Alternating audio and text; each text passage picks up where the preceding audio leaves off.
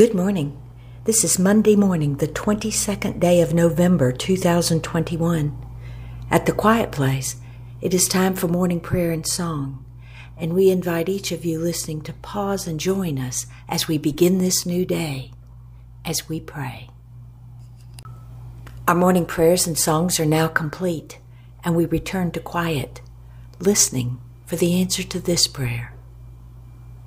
God, what is it you wish for us to know today? Be gentle with those who seem to have lost their way, for just like you, they too are on their path, searching, seeking. If you want to lead, lead by example. If you want your words to be heard, be the living word. Be kind and generous with those you encounter along the way. Let a song of thanksgiving rise up from your heart, inviting others to join in the song.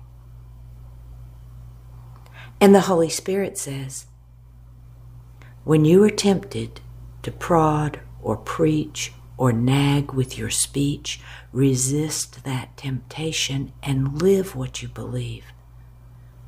To the infinite degree, live what you want to say, live what you want to preach, and the unspoken words will speak. It is a silent language more powerful than the spoken word. It is the living word. Be the living word.